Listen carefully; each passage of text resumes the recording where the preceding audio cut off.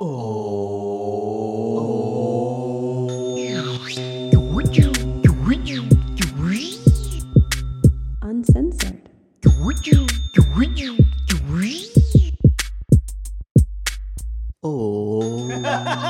Yoga Uncensored. Hey guys, Kane and Mark here. We're talking this week about Yoga 2.0. Yeah. So Yoga 2.0 is related to what we were talking about last time, which was the what the F is yoga talk we had. We're looking at how yoga has evolved inevitably, or devolved in some ways, and how it is in the West now. And we're also looking at what is yoga for us and what is beyond yoga. So for me and Kane, and you can speak for yourself in a second, we've studied a lot of different practices, a lot of yoga related topics. A lot of what we do encompasses yoga and also practices that maybe extend beyond yoga in some extent. And then there's also the discussion of, as we're adapting and evolving yoga in the modern day, what does that look like? What does this new version of yoga that we practice and that we teach look like, feel like? And so we wanted to talk a little bit about that and also go beyond just the scope of yoga, because what me and Kane do in some senses extend a little bit beyond what might be conventionally considered yoga. So we wanted to get into that and how that all relates and how it's relevant. Yeah. Yeah. So I think that like we were joking around before the recording this idea of it's like a software update, and how with software updates you have the original thing that was created that has some sort of function. Right. And then as the times change, the software gets updated to include new things it didn't have and fix bugs that weren't working. And so because circumstances are always changing, then programs have to constantly change. Right. Okay, so there's that analogy that we're running with. Of course, humans are way more complex than any kind of digital creation, and yoga is a vast, tradition that has lived way longer than the digital era. Right. So there's a lot more factors. But I think the analogy works in the sense that a lot of the circumstances are similar in terms of the way human beings live. I mean, we all breathe, we all digest, we all walk on the earth. So the basic set of conditions we find ourselves in are, basically the same as they were 5,000 years ago in India or Tibet or Nepal or China. But a lot of things aren't the same. A lot of things are very different. Right. And if we follow the development of yoga through history as well as we could tell the story, we've seen that yoga's changed a lot throughout history to adapt to the times. And we live in exceptional times, so we need an update on how to use yoga. And, right. And I think one of the things that both of us have been doing, and a lot of that happening simultaneously without having talked, but more recently as we've been talking, we realize that you and I have come to really similar conclusions in terms of a lot of different applications within the yoga system, in terms of some things that work, some things that don't seem to work as well, and we've integrated and innovated to try to bring the maximum effect within a class or within a workshop for the people who are attending, and that has expanded beyond the scope of what traditionally would fall under the umbrella of traditional yoga from the Indian subcontinent. Right. And so what is yoga if it's to constantly evolve to benefit the people of the era? So what are some some things that you've seen? Do you want to talk a little bit about like how yoga has actually evolved and or changed over because maybe laying some historical context for the fact that yoga is quite adaptable, maybe, or it has been changing for a long time, could be relevant too. I mean, gosh, we could do a whole maybe like episodes about the history, but just a condensed version or something. Quick history. Just a couple of examples I think would suffice. Yeah, well, so I think one of the big differences is a lot of the yoga systems that have been passed down through the lineage transmission in India were often they were being taught to students who were quite mobile. They were often, agricultural communities. So people use their bodies more often if they were teaching the yoga to householders. And then the completely kind of separate circumstance would be the teaching and transmission of yoga practices to people who didn't work within society. They were renunciates. So I have kind of these two different applications where one, if yoga was being practiced and the lineage was being passed on for people who were householders, those people were very active with their body.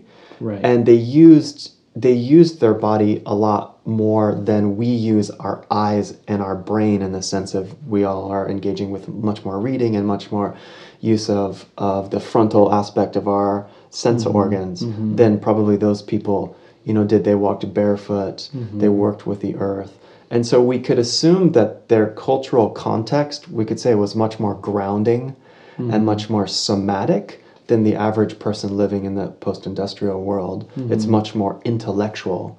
Right. And we move our bodies less, and we rarely walk barefoot as a society. Sure. So just using a few examples like that, if we were to look at the way yoga technology would be applied for a person who needs to, for example, move energy up and get things moving upward in their body to create a sense of uplift and create a sense of rising kind of warmth to stimulate the brain. A lot of the early yoga techniques had that in mind, that they were trying to get energy to move up. Right. If you take a snapshot of modern people, most modern people, we all started reading a lot when we were really young kids. We had to study and take tests, and so we've used our eyes and our brains a lot more. So energy tends to move up very easily. Naturally, yeah. And energy doesn't move down as so easily for modern people. So I think this is one, thing that I know I've seen yoga students struggle with a lot in terms of historically we're almost like upside down compared to where the, early yogic students were. Right. Another one is that over the development of most of yoga's history just within India, there was much more of a cohesive cosmology. Whether, if we want to say that most of yoga grew up within a Hindu context, we could say that, but we know that there's so many different versions of how localism and animism and Hinduism all kind of combine to create local traditions. So there's as many different versions of Hinduism as there are regions in India. So I'm not saying that there's a homogeneity there, but in a sense, they all shared a common cultural cosmology of a universe made of energy, of relating to all the natural elements as deities and thinking in these terms. Whereas the context we have now is primarily influenced by science and a more mechanistic, materialistic, and Judeo-Christian kind of cosmology. So we find ourselves with different basic beliefs and different basic assumptions. And again, the yoga was developed early on with that in mind. It was developed within that milieu. So of course it takes into consideration the basic way that people are.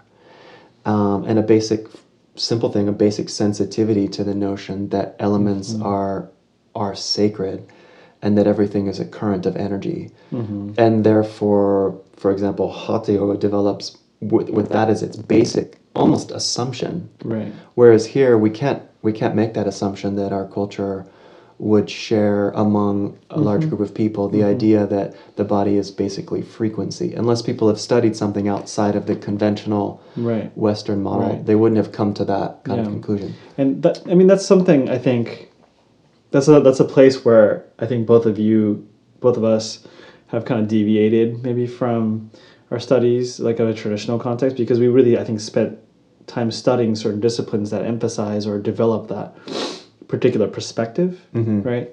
Like an energetic or frequency perspective of the body-mind is something that, in a sense, as Westerners, we have to cultivate. We actually have to spend time studying it and looking for it. And some of us spontaneously have it, from our background or from certain mind-altering experiences that we might have had.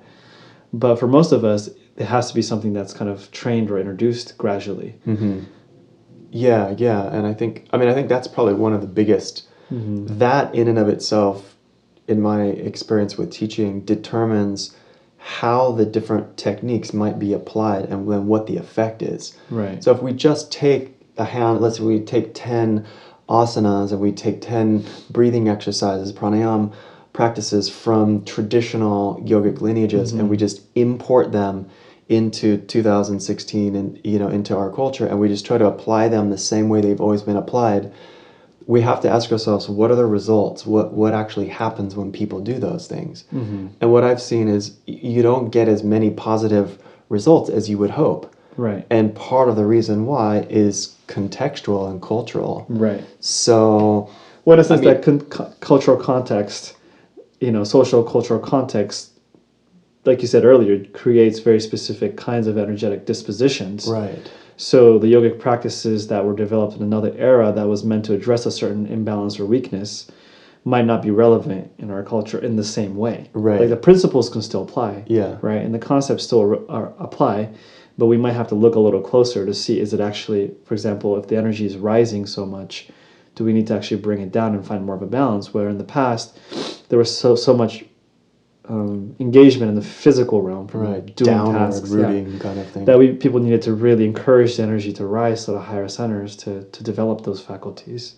Yeah, I think that's exactly right. I mean, so in a sense, it's like the foundational developments and discoveries of all of the yogic traditions, I think, are timeless.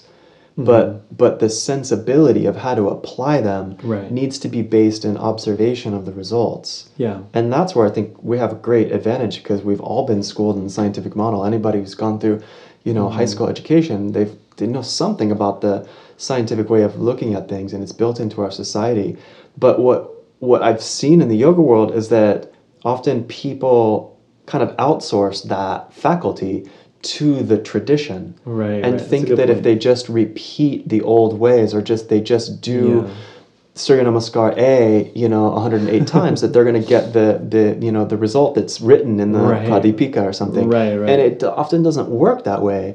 So I think Yoga 2.0, for us to even talk about that, in a sense, we have to carry on the aspect of the yogic tradition, which has always spoke about direct experience and doing something and checking the result. And then from that's your access point, and if we're to intersect some of the religious cosmology to it, it's like the deity of direct experience, which is kind of like a notion that doesn't really exist in our culture, right? That your direct sensate experience is where you're touching the divine. Right.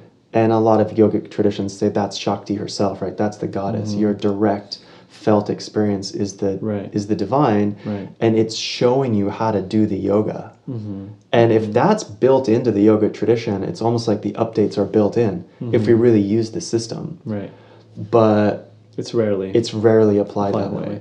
Yeah, I think you really hit a poignant point when you said there is a tendency, even though as scientific minded we are and trained we are, there is a tendency to sort of give away our power, maybe, to mystical traditions because we don't understand them. And there's some value in that in terms of approaching something with an open mind.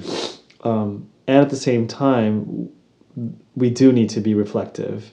We do need to look at our experience and saying, okay, what is this thing that we're doing here? What's the effect? What's the goal? Like last time we talked about method and goal, right?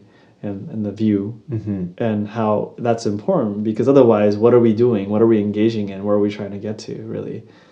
Right? And it becomes a little bit foggy, and we can get kind of lost into tangents. We can start applying techniques that might actually not be effective or relevant for us. So it's really important to come back to our experience and reflect. Yeah, absolutely. I think it's scary as a yoga teacher or as a teacher of any kind of wisdom tradition when you're teaching to give, in a sense, to give the power to the students and to not hold it yourself. Right. And I see that as as one of the challenges that leaders in every field struggle with, because when you're there and you're directing and you're leading a group of people, or you're leading an experience, there's that sense of relatedness, and the relationship between students and teachers is one of trust, and it's like the teacher's holding the rudder in a sense, and the collective is moving the energy in a direction by their shared participation. Right. And it's easy for students to not pay attention to their direct experience and only pay attention to the direction of the teacher. Yeah. It's easy for the teacher to pay attention to their own to the feeling that's quite exhilarating of leading and not be really embodied with the students. Right. So there's the whole power dynamic thing going on there too, which is I think what you're talking about, where if we're not conscious as teachers, it's really easy to get drunk off the power and the authority of being a teacher and wanting to hold on to that and not allowing students to discover their own internal authority through the direct experience, right? I would love to have a whole episode about that. Seriously, that's a really important topic for us to discuss because, I mean, a moment's tangent, excuse me, but... It's okay, it's not intentional. I think, we don't have a structure in our culture for how that works. And the old systems were based in a model that doesn't work for Westerners. Yeah. Which is sort of an absolute trust in the teacher. Right. And so a certain amount of, we need to update that whole teacher-student relationship. Like a necessary update in the modern day. But yet there's something really powerful for having a model where there is a heart connection and the student doesn't just do whatever they want. Right. And sort of think that they're absolutely and completely independent. Yeah, it's another extreme. Yeah, it's another extreme. And we aren't that way. We do depend on each other. Yeah. And a good teacher can guide us to a place we would never find on our own. So surrender is important, but not absolute surrender of a person's autonomy. So it'd be really fun to look at that. I mean, that's something in terms of, if we're talking about just updating yoga in general, the way it's transmitted and the way it's taught certainly needs to get an update because, you and I have seen a lot of struggle with that in our years of teaching, just how students relate to you. Some students just sort of give up all their power to you and you try to, I'm not your savior. You have to do the practice. I can't zap you with Shakti and you're going to get well or something. It doesn't work that way. Right. And other students who just fight you.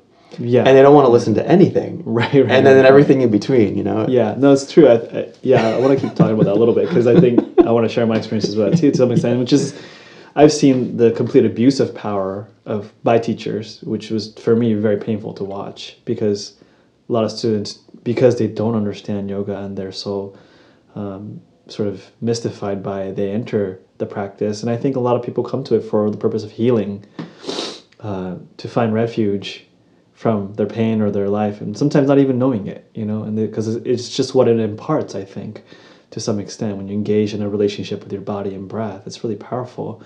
So to me, the abuse of power by a teacher, the abuse of that trust and the breach of that trust is a really serious what do you call it? Transgression, and I take that really seriously. And also on the end of the student, when we don't come in with a certain level of discrimination, it can become problematic and feed into that abuse of power by the teacher. It's been so prevalent actually in yoga recently, right? With all all the gurus in the last 20 years, it's just like a constant thing. And simultaneously, I like that you're talking about the opposite end of the spectrum where students fight the teacher, because I've been in many circumstances too, teaching where you can feel there's that tension between the student and they have a really hard time just taking in the practices and being open and trying things. And I mean, I experienced that myself. And I think part of that comes from our own pain and trauma, of being taken advantage of or betrayed or abused, which makes it really difficult to trust, right? And I think it's kind of a cultural issue maybe that we have, and that's why we keep having this sort of guru experience, abuse experience in our culture too. Yeah, totally. I think you hit it. There's like a cultural...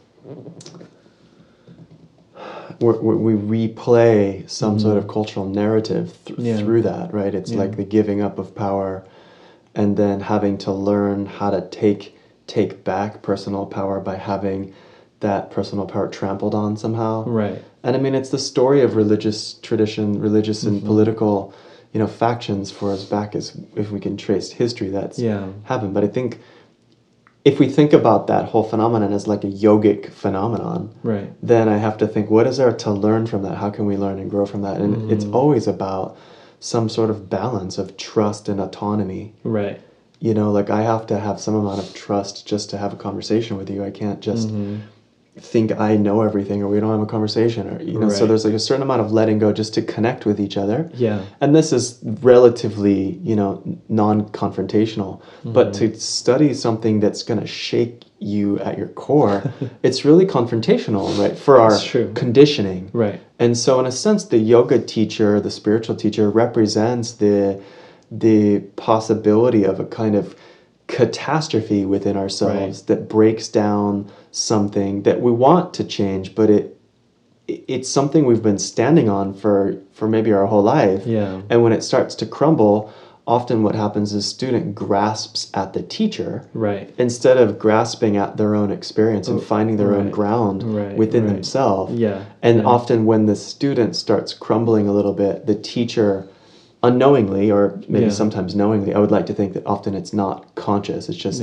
the teacher's power trip, they start manipulating the student when the student isn't strong on their center, because it feels good to have that. And again, I think this always exists in society. It could happen at a corporation, it could happen at a church, it could happen at the local yoga studio, but it speaks to our cultural need to mature. Right. And to find a place where, if you're going to teach me about something I don't know about, I have to be an empty cup. Right. And in that space, you're the teacher, I'm the student. It doesn't say anything about our ultimate worth. Yeah. And I think this is where, the transmission of yoga teachings can update to the modern era, where we are all teachers and students simultaneously. Right. But in the old tradition, a guru was a guru. That's it. Right. When they're your teacher, you treat them as the guru, even if you know way more than them about 10 other things. Yeah.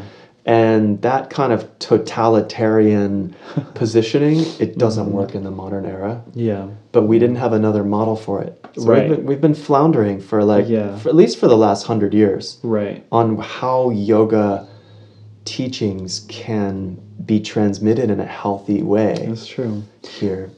I mean, I like what you said in terms of students, which I think is something for students to become more self-reflective of, is their own tendency to want to give the power away. Mm-hmm. It's because we're seeking something to save us, right? Absolutely. Is something to look at too, and just to be careful of in our own practice. And for teachers to also be mindful of redirecting the students back to themselves when they notice that. Right. And then on the teacher's end, I think it's really important for us to have a certain level of renunciation, right? It's like, if as teachers all we're obsessed with is the fulfillment of our own personal agendas and desires, the rush of teaching, especially on the lower level of and I'm not saying lower like bad, I'm just saying like just human desires like sexuality, attention and power and things like that, we can become very blind to how we're actually manipulating the dynamic between the student to our personal advantage, quote unquote, on that level. And it could be very detrimental to the student and also to ourselves as teachers in the long term when we're just obsessed with our personal fulfillment. So it requires that we become discerning and self-reflective again and see, okay, well, I'm interacting with a student. Do I have desire for the student, their attention, what they can give me financially or sexually? And am I taking advantage of the student? Am I just taking what I want and not really giving them what they need? And or am I abusing this dynamic and, playing with the power unconsciously? And I think it's important for teachers to become more conscious of that and have some renunciation and be like, wow, can you really be there for that student and be aware of your own agendas and not try to fulfill that in the context of your relationship to the student? Like that kind of awareness, I think, needs to be addressed more deeply and talked about and encouraged. That kind of awareness needs to be encouraged to be developed. Yeah, that's a huge one. Can you say more about the student side of grasping? Like you were talking about how this is looking for a savior. Right. I think that's a really loaded issue. Oh yeah. Oh God, there's so many layers to that, right? I mean, I think a lot of us have, for example, so this is, I think, where it's kind of cool to reach beyond yogic models a little bit. Not that it's not included in yogic models if you look for it, but like what we understand currently about attachment theory, right? So attachment theory is a certain branch of psychology and therapy that's been a little bit more on the fringe side, I think, until recently. And it's sort of the understanding of how human beings are designed to form healthy bonding and attachment with their social environment, with their parents. And so early on in childhood, when we don't receive the kind of attachment or connection that we really needed to develop in a healthy way. And I really believe that biologically and neurologically, we're just sort of designed to seek that connection. It's just part of the survival mechanisms that's actually built into the human genetics, I think. And so when we don't get that bonding or connection that we need and it doesn't get fulfilled, there's this sort of chronic sense of deficiency and lack of development that we're experiencing on a certain level of our psyche. And later on, it could be 20 years later, 30 years later, whenever, 40, 50 years later, we're still looking for that in our environment, sometimes consciously, sometimes unconsciously. And so when you walk into a really intense power dynamic, like a teacher-student relationship in a spiritual setting or a yoga setting or even in a psychological setting, we can start to create this projection of the parent or the mother or the father onto the teacher. And unconsciously, we're starting to play out that whole, getting what we needed from them type of dynamic, which is a very precarious, I think, relationship. It needs to be treated very consciously and very careful. So we're unconsciously trying to get this thing that we didn't get from our parents, from our male or female yoga teacher, which might be attention and love and tenderness and care and bonding, right? Right. So, and as we enter the relationship like that, if both of the students and the teachers aren't conscious of it, it could turn into a sexual relationship. It could turn into a very intimate relationship really quickly. And very easily we can start to replay a lot of the wounding patterns from our early development. And it could be very catastrophic and painful, I think, for the student and for the teacher. Yeah, and I think so from a spiritual perspective, or even the perspective of how religion has functioned over time, both within the context of the development of yoga in the subcontinent and just in the wider context of Western spiritual development, there's also the philosophical aspect of that, which does place the big daddy in the sky kind of thing. And I think very similar to attachment theory in the sense that it could unconsciously play out that we're constantly seeking the type of support, security, sensation in our body that we didn't get in childhood. We're looking for that spiritually when we don't consciously investigate what it is that that is our direct relationship to the great unknowable or the great spirit itself. If we just take at face value the concepts that have been most popularly propagated around spirituality, which they tend to be that there's something transcendent, which is much bigger than you and I, that is the big daddy or big mommy in the sky. Right. Or we could personify that and say that that's this particular deity or that's this particular saint. And we could project upon that conceptual person or that conceptual being that they're responsible for saving us. Right, for quote unquote saving our soul or our transcendence. And we see that in Hindu-inspired yoga traditions. We see that in Buddhism. We see that in in Taoism. In Buddhism, it's sort of like the mistake of thinking that the Buddha is going to somehow save you and give you enlightenment, or thinking that there is any such thing as Buddha outside of your own original nature. And in the yoga tradition, it's thinking that the guru is going to give you Shaktipat and open all your chakras and give you a glimpse of enlightenment. Or thinking that if you just chant Mahamrityunjaya mantra enough times that Shiva will somehow wipe the slate of your karma clean, that you don't actually need to do anything yourself.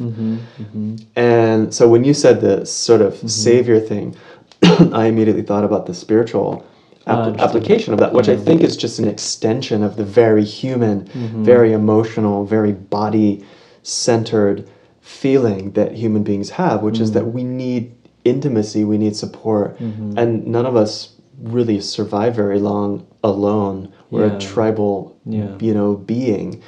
And so I think that conversation needs to happen on many levels, that we're actually more vulnerable than we often portray ourselves to be.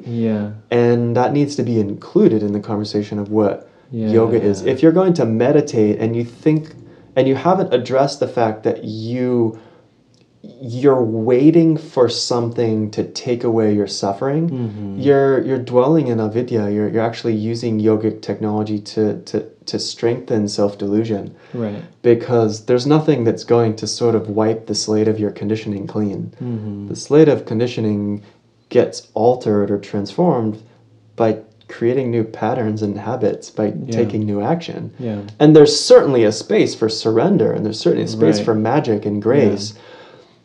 But in my experience of when people do that, they get into a lot of trouble. Yeah. They actually end up outsourcing their personal discernment Right. and their personal power Capacity, to and they end up following some yogic tradition or some religion or some guru down a path, and then they discover very painfully that they've given up their power. Yeah. And so I think both in the interpersonal relationships among yoga teachers and students, and even among different yoga students within the sangha, there's those dynamics. And within the relationship that each individual has to the spiritual dimension of the practice, however they relate to that, these conversations need to be on the forefront. Yeah. Because everything else that is employed after that takes on the flavor. If you're grasping because you're looking for mommy, that's going to come out in everything you do. You're trying to do the perfect asana so that you get the reward from the yoga teacher. Yeah. And it actually just perpetuates the whole phenomenon, which totally. does the opposite of what the yoga actually is trying to do. Right. Well, what you said a moment ago, avidya, which means ignorance, right? And I think, so this is like kind of our second or third point, I don't remember which one, but basically that we need to come to terms with our humanness, with our vulnerabilities, and that component is a little bit wonky. When you study traditional systems, it's like it's kind of in there, but it doesn't really explicitly talk about that. I feel like it's something that I've, at least for myself, had to just kind of discover in my own practice of just sitting and realizing my own feebleness and weakness and vulnerabilities, and coming in and encountering that actually, and how that was actually really transformational and healing.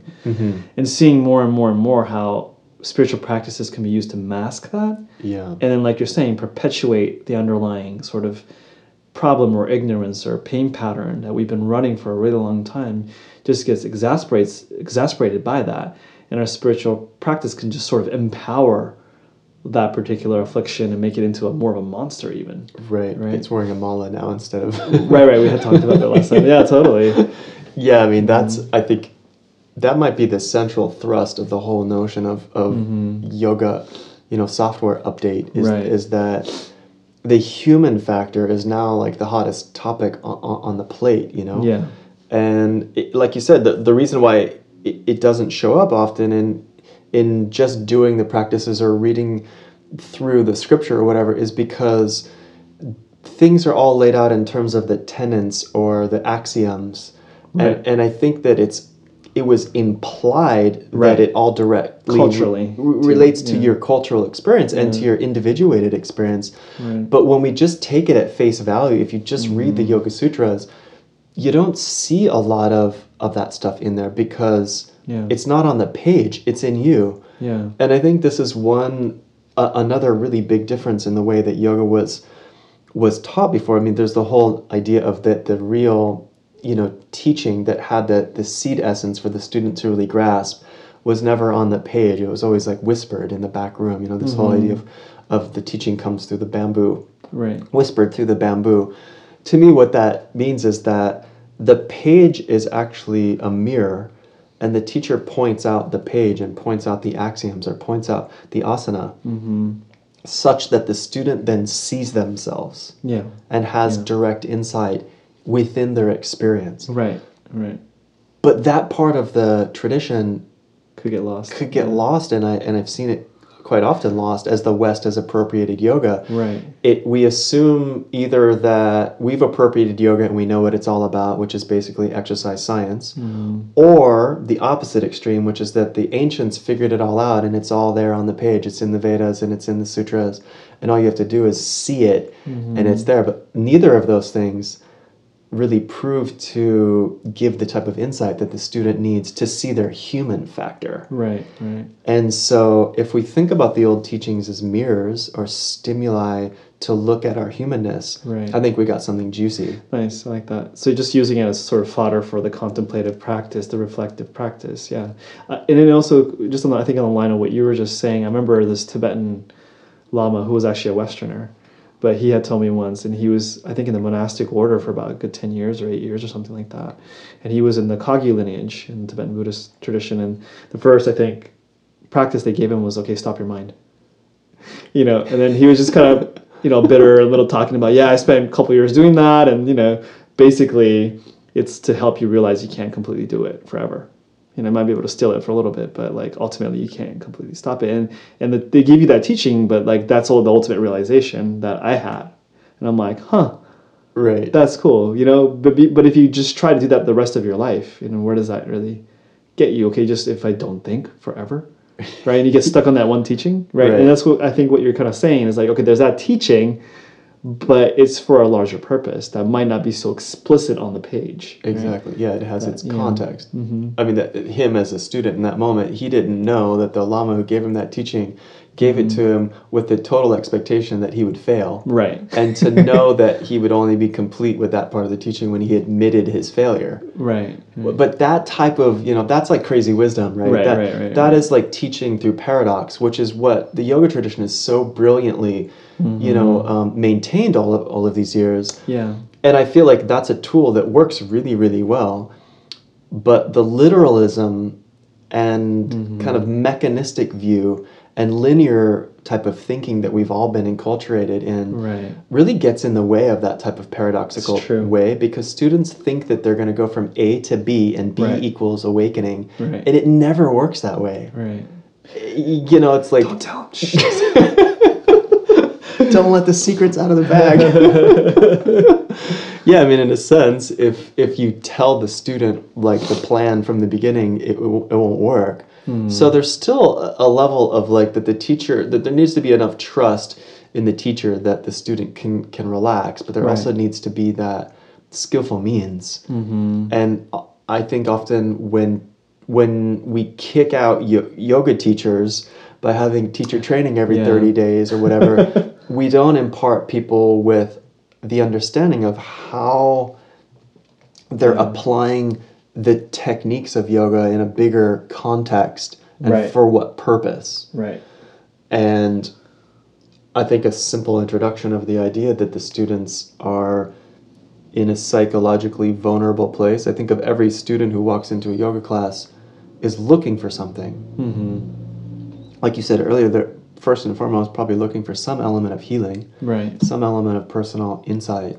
And how delicate that circumstance is, I think it's more delicate than I think any of us realized. Yeah.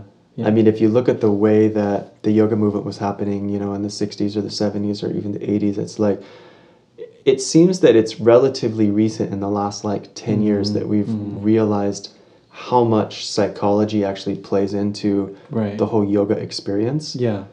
And how somatic experience and psychological experience are so interwoven. Yeah.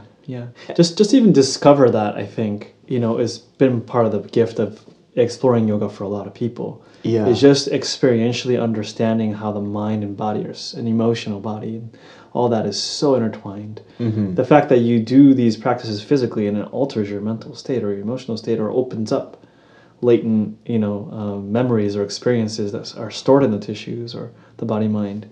I mean, that's huge, right? Yeah, that's really big difference from just doing physical exercise or just doing psychological therapies. Let me ask you this though. So just along the line of what we were talking about earlier, I mean, what have you borrowed from other systems? What have you sort of added to your arsenal or your practice, or that maybe is out of the context of just traditional yoga? How have you updated the practice for yourself? Yeah, so my three main influences are one, the yogic tradition from India, the alchemical traditions from Chinese Taoism, and then Buddhist traditions, mostly Zen and Tibetan Vajrayana. Yeah. So those are the Buddhist influence and the Taoist influence into my Indian yoga practice have been the two biggest ways that traditional asana practice and traditional application of yogic technologies have changed for me in my practice. For example, the idea of moving energy up and down is just totally prevalent in everything I learned from my Chinese teachers. From Taoists, yeah. Yeah. Thank the Lord for that, because I was about going crazy Yeah. in my college years because I was trying to push everything up. Yeah, me too. I mean, my first yogic experiences were with Kundalini Yoga. Yeah. And, engage Mula Bandha and put the tongue up and look up and send everything up. Yeah. And I started getting headaches and I started getting dizzy and I started getting loopy and I started to become the kind of spaced out yoga cadet that I often see when I go to a yoga conference, It's like there was no completing the circuit. Like an integration, balancing, yeah. And I looked at the teachers who I was studying that from. They were a lot older than me, and they were all very overweight. It didn't come clear to me until much later. I realized, oh wow, they were getting their grounding by overeating, to be able to contain the upward movement of energy. And the people who didn't do that, they got kind of fried. Right. It didn't feel right to me, so I stopped doing it and started just doing Zen and just focusing on Hara, the lower belly, and breathing from there and rooting in there, and that really changed it for me. Yeah. So in a sense, I had early on some kind of energetic injuries that forced me to have to integrate some other things. As soon as I learned a little bit of Qigong and a little bit of Taoist kind of philosophy, I quickly understood that, well, that should be a part of every yogic experience that I do, so I don't get out of balance. Yeah. And I just started integrating it into every asana class. Totally.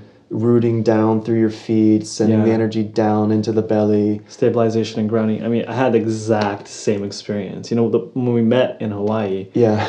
That's when I was starting to, because I was studying with some Taoists, the Korean Taoists, Dan people, and I was starting to do Dantian practices, belly practices, and it was finally starting to ground me. And it was kind of like a 2-3 year process from that point on. It took a while. Yeah. But my system started to stabilize. I started to feel more emotionally stable, psychologically stable, physically more grounded and calm. And it was huge. Yeah. Yeah. Very important. I think we both, I mean, when we met in Hawaii, that was 98. Yeah. Yeah. Something like that. Yeah. We were both in that place. You seemed pretty out there too. Yeah, we were like total cosmonauts. Those were fun days too. They were super fun. Yeah. Fasting and standing on our head for an hour at a time. Right. And eating raw vegetables and fruits and nuts and good times. Yeah, I mean, but for me, it wasn't sustainable. Like that kind of all up. I couldn't function in society and relationship. It was it had renounced as a very pleasurable place to be. Right. But I wasn't integrating my yogic experience into my everyday life. So the Taoist stuff helped me a lot with that. In terms of the understanding of the mind and understanding of my own biases and how to relentlessly observe myself, Buddhism was just totally. the great mirror of all mirrors for me. So I traveled to Nepal and just got myself handed to me by some lamas. Right. Well, I mean, are you talking about some Theravada Buddhism here or Tibetan Buddhism or which particular branch? That was in the Vajrayana tradition. That was Kagyu lamas. But, they're going through the 7 points of mind training and going through all the basic tenets of Buddhist, cosmology and philosophy. Yeah. Which really just doesn't give you a leg to stand on when you have a lot of assumptions, And I was bringing a lot of assumptions from Kundalini Yoga and from, the Hatha Yoga traditions that I had studied with. And they weren't poo-pooing any of that. They were just saying, look critically, and they gave the tools to be able to do that. Yeah. Can you share with us, one such practice or approach that maybe some of our listeners can even reflect on? Yeah, I mean, just simple things like looking at the law of cause and effect or looking at the notion of interdependence and conditioned arising, to understand these ideas about how things are interrelated within your own experience. Right. all of a sudden it doesn't make any sense to do something that would just push energy up, or Right. do something that would just create flexibility, Right. or do something that would just try to still the mind. Right. Because immediately then there's built into the psychology the notion that there's also the opposite. Right. And so, at the end of a month retreat, Mm-hmm. I found myself not being able to accept myself in extremes. Yeah. And it's not that the middle way was sort of taken on as a new dogma. It just, when someone points out to you how you can very easily fall into extremes, and you see yourself by looking at interdependence, or looking at the theory of karma, or looking at, in Taoist practices, the way yin and yang relate, it then becomes more, it's like I became more sensible somehow. I became more sober. Yeah. And before that, I was very idealistic. Right. And after I met, some of my Tibetan teachers, it's like I couldn't be idealistic anymore after having seen what they had, taught me to look at. And I mean, eventually it was like looking at the nature of mind itself. But I mean, that was later. In the beginning, it was really the dismantling of some of the extreme ideas and practices. Right. So I stopped doing a lot of those really intense pranayama practices and, extreme asanas after that. Yeah. I mean, there's an aspect of yoga that's about like, that I was encountering back in the day about like, leaving the body and attaining this, light body and, visiting other realms. And there's this sort of fantastical aspect of yogic practice and yogic view. And I still find that stuff to be valid. But at the same time, when we get lost in that, again, we can lose that sort of sight of just who we are here as a human being. And it could also become an escape, of that. And I also at a certain point in my practice, hit a point where I think I was in meditation and it just hit me. I'm like, wow, doing all these concentration practices, doing all these like energetic visualizations, something feels off. I felt it. And so I just inquired into it. And then it hit me. I'm like, oh my God, like there's just this experience of me and my emotions and my thoughts and my being just here arising on its own. And I'm running from it. And so that was a big turning point in my practice where I just, without necessarily someone telling me to do so, I just started to just take my concentration and my presence that I've cultivated up to that point, using these other practices, to just simply sit with my experience and observe it. Like, oh, I'm having this thought or having this feeling. Where's that coming from? Oh, I'm having this somatic experience. What happens when I just sit with it and I don't try to pull it away from that thing? And what I noticed from that experience was that it was deeply healing.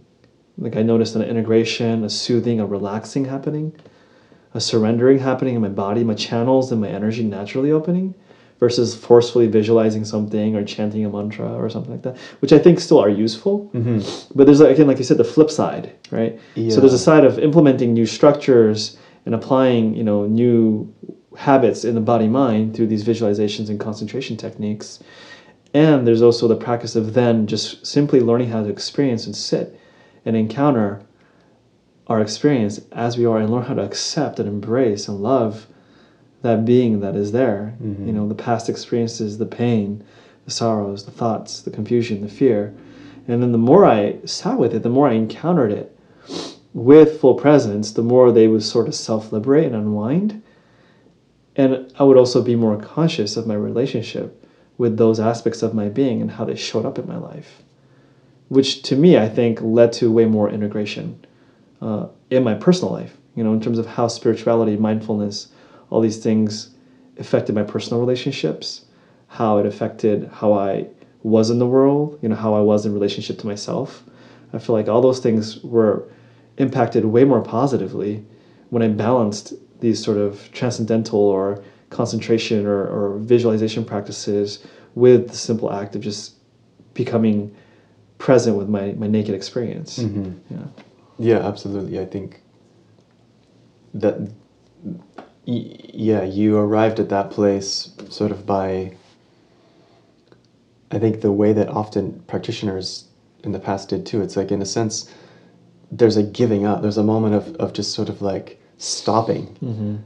And it happened for me similarly, in the sense of, in India, I was chanting mantra and doing a visualization, and it just stopped by itself, and I couldn't actually do it. It's like somebody pushed the brakes. And after I realized I couldn't actually do it anymore, the whole foundation fell away of even knowing what it was for and why I was doing it. And I was just left there with my utter humanness, and had the same type of recognition that, wow, I've been actually running from something that's been uncomfortable. And no one had taught that being with direct experience in its unmodified, immediacy before I had encountered my Buddhist teachers. I didn't encounter that in all of my yogic, wanderings. It was very much about whatever it is right now, you're going to transform it, you're going to burn it, you're going to light it up, you're going to, open it up. And that was kind of like the starting place. So I think, whether it's through psychology that we arrive at that, or through, Buddhism, or just through relationship, or whatever influence, this has a big place to play in the application of yogic technology now. Right. That the starting point, because, in my 20s, I was somewhat of a renunciate. I didn't have a, ongoing romantic relationship. I was really on a yogic path. For a good portion of that, I was celibate. I was just in it. I was basically living like, a sadhu kind of yogi. And that was great. It was amazing. But for me to then integrate into earning money and having relationships, I needed to change a lot of things. Yeah. And, like you said, the aspects of the human emotional content, if those weren't a part of the practice, living as a functional person within society wasn't really possible. Right. And I didn't actually want to do it. It made me want to get out of it, to bypass it. Right. And I knew that wasn't true for me. But the yogic stuff, as I was using it, wasn't working for what I needed to integrate. Right. So, Yeah. I mean, most of the students I see who come to our classes and stuff, that's really the starting place, Yeah. is what's your current circumstance in your body right now, and what's it feel like? Right. If it didn't change at all, could you accept it? Could you love it? Right. And if that ground is established, then these transformative techniques can be applied in a way that I think is responsible and doesn't end up being spiritual bypass. Like kind of bypassing or nice. Yeah. So I think it's a really exciting time in terms of the yoga update. It's psychology and anatomy, physiology, I think, are informing yoga as much as the Bhagavad Gita these days. Right. And because Buddhist psychology has entered the mainstream through the mindfulness movement, and sort of leaving the religious component of the Buddhist tradition and extracting some of the more rubber meets the road, practices of secular application. Right. I think we have a lot more tools at our disposal to update yoga. Right. And I mean, now I'm using yoga as a really loose term. Sure. But I think that we end up with a more comprehensive view of yoga and a more comprehensive toolkit for how we can use these technologies to help ourselves and to elevate, society, to create an era of awakening. And I think that that's actually what a living yoga tradition is. Right. It's dynamic, it's adaptable, it's changing, and that's okay. I mean, because that brings me back to my thought around like tradition, right?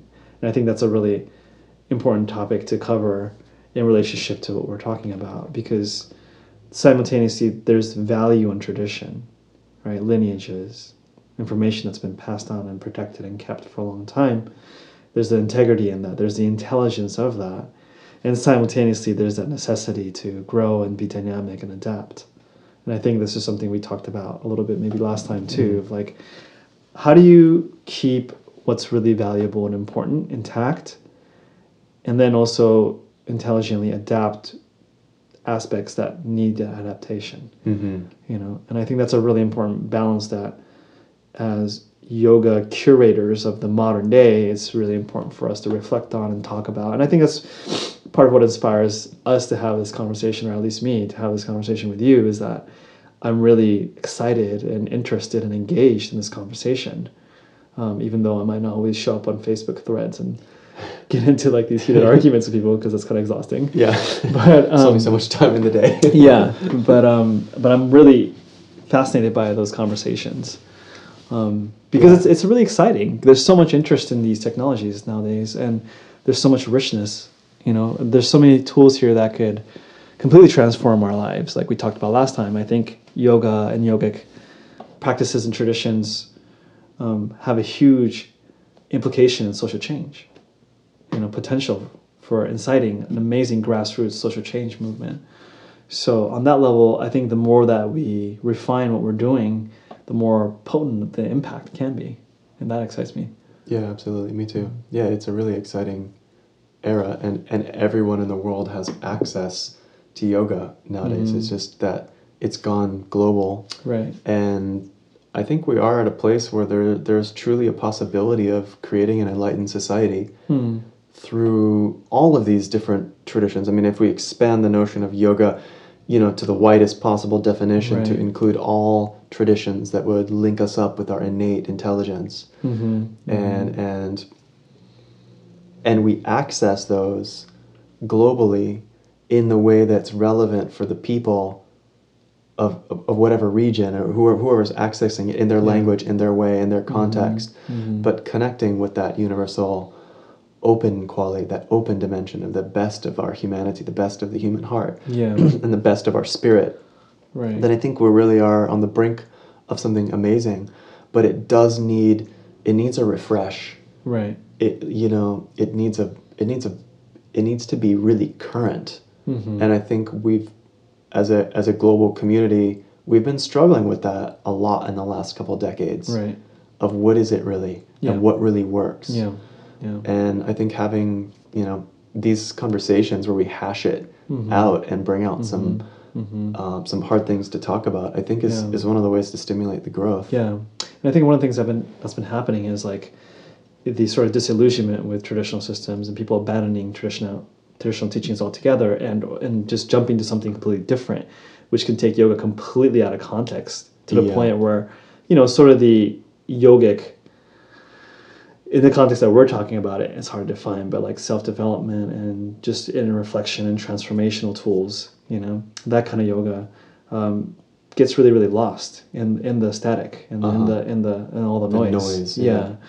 And so again, like how do we find that balance of maintaining some integrity and understanding of the function of this thing we call yoga while we started to update? Right, because it's like if you're updating a software, you still want it to function the way that it was before, but it's just a better version of it, right. And it's just like there's less bugs in it, right? And it's more applicable for your new, operating system, right. Or whatever. So it runs more efficiently. But it's not just to throw the baby out with the bathwater completely, and it's just a different software. It's like, wait, I just got a software to look for viruses, but now it plays music. Right. Like what? You know what I mean? Like that's just like, because I feel like that's what's happening a little bit with yoga too, and I really want to voice that. Yeah, some people are just jumping ship altogether, throwing it away, and I get that. I mean, I think we both had moments in our, we've shared stories about painful moments with teachers and with lineages and stuff that have been so disillusioning that it kind of like you leave it. Right. But there's something so rich in it that it's like I can't ever let it go, right? It doesn't even matter what I call it. It's just always going to be there. Right. So that's the potency of transmission and of lineage teachings that actually do kind of stand the test of time. And I think that's really where we're at. It's to be reactive. I know numerous people who listened to the last post were people who also would say like recovering yoga teachers, and people have some painful experiences, and toss in the towel professionally, and I totally respect that. But like in our hearts as practitioners, right, we don't throw it all away and just completely go to something different, because now you're actually just dabbling in some new thing as a distraction. Eventually we have to confront the most painful aspects of our humanness, and yoga is a good enough tool to help us do that if we frame it right and we use it right. Right. So, if we can collectively do that and maintain the best and help it grow into being ever more relevant, I think we're doing justice to the tradition of yoga. But it's going to take all of us to do that. I mean, the conversation needs to be wide, right, and critical. And I think we shouldn't be afraid to offend Patanjali or whatever in the search for trying to find relevance, right? Right. I mean, right. Well, he would be proud of us, right? In a I'd sense, like to we're think trying. so. Yeah. I mean, because just what's the intention, right? Like, what's our intention? Are we trying to like fool people or misdirect people, or trying to, just do something for our own gain? It's just like, no, okay, like let's critically reflect on this yoga thing and really study it and see what's effective, what's not, and be real about it. And that's important. Yeah. Right. I feel like that's really, really important. Yeah, absolutely. Great. Cool. That feels complete. Next time, let's talk about the teacher-student thing. Oh, okay. And we'll see you next time. Sounds good. Thanks for listening.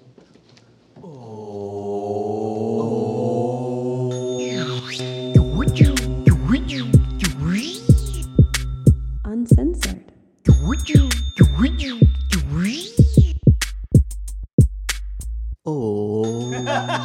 Yoga Uncensored.